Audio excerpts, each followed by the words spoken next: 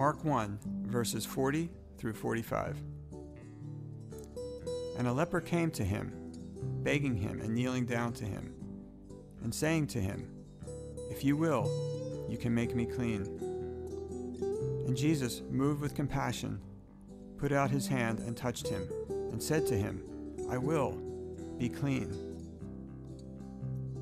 And he, having spoken, the leprosy instantly departed from him, and he was cleansed. And he strictly charged him, and immediately sent him away. And he said to him, "See that you say nothing to anyone, but go and show yourself to the priest, and offer those things which Moses commanded for your cleansing, for a testimony to them."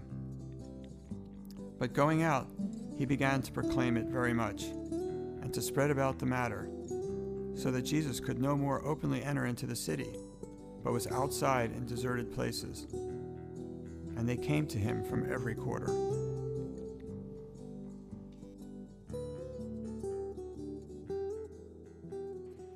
There he was. He received a wonderful healing and then turned around and disobeyed the Lord in his enthusiasm and excitement at the healing.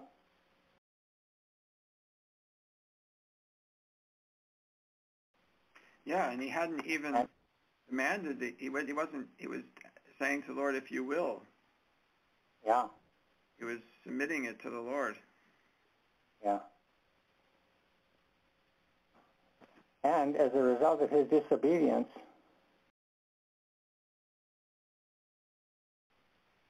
it hampered the Lord from what he had to do. Couldn't go into the city anymore, openly. He had to spend his time in the desert places because of that fellow's disobedience. Isn't that interesting? But people came out to him. So the Father just brought the people out.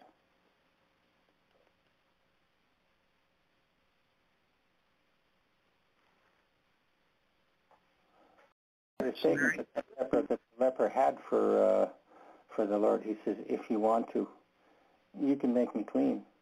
He just had the faith. He knew. He knew that all the Lord had to do was say the word and he would be healed. He knew that. He had the faith. And he didn't think that it was coming to him because it says he was begging him, kneeling down to him. So it wasn't something that he felt entitled to. He just said, I just know that if you want, you can make me clean. And the Lord had compassion with that kind of faith. The man had faith in the Lord, not in his own righteousness. And yet there he was, disobeying the Lord. He was so excited. He wasn't the only one, was he, either? No, he wasn't the only one. Victor, it's Larry. May I say something? Yeah. Just like Judas went out, and yet the Lord knew he was going to, and it was the Father's will. This could be the same. Leprosy had the faith and gave it to the Lord, "If you want to," and Jesus said, "I want to," and then warned him, and yet he went out as if he was commanded by the Father to do that. The Lord's will.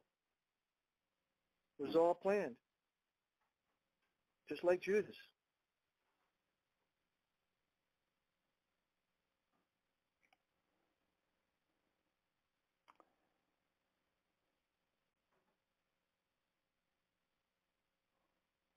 Well, I think we can run into this just, well, whatever happens was God's plan. There is God's plan, and like we were discussing last night, God's plan and God's will, as Paul put it. And we have to have regard for both. Yeah. And, we can write off a lot of things saying, well, it happened, so therefore it's God's plan.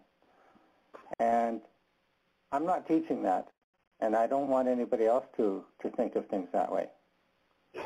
We need to exercise discernment, discretion. We need to exercise the difference between right and wrong and to seek to do the good, to do the right.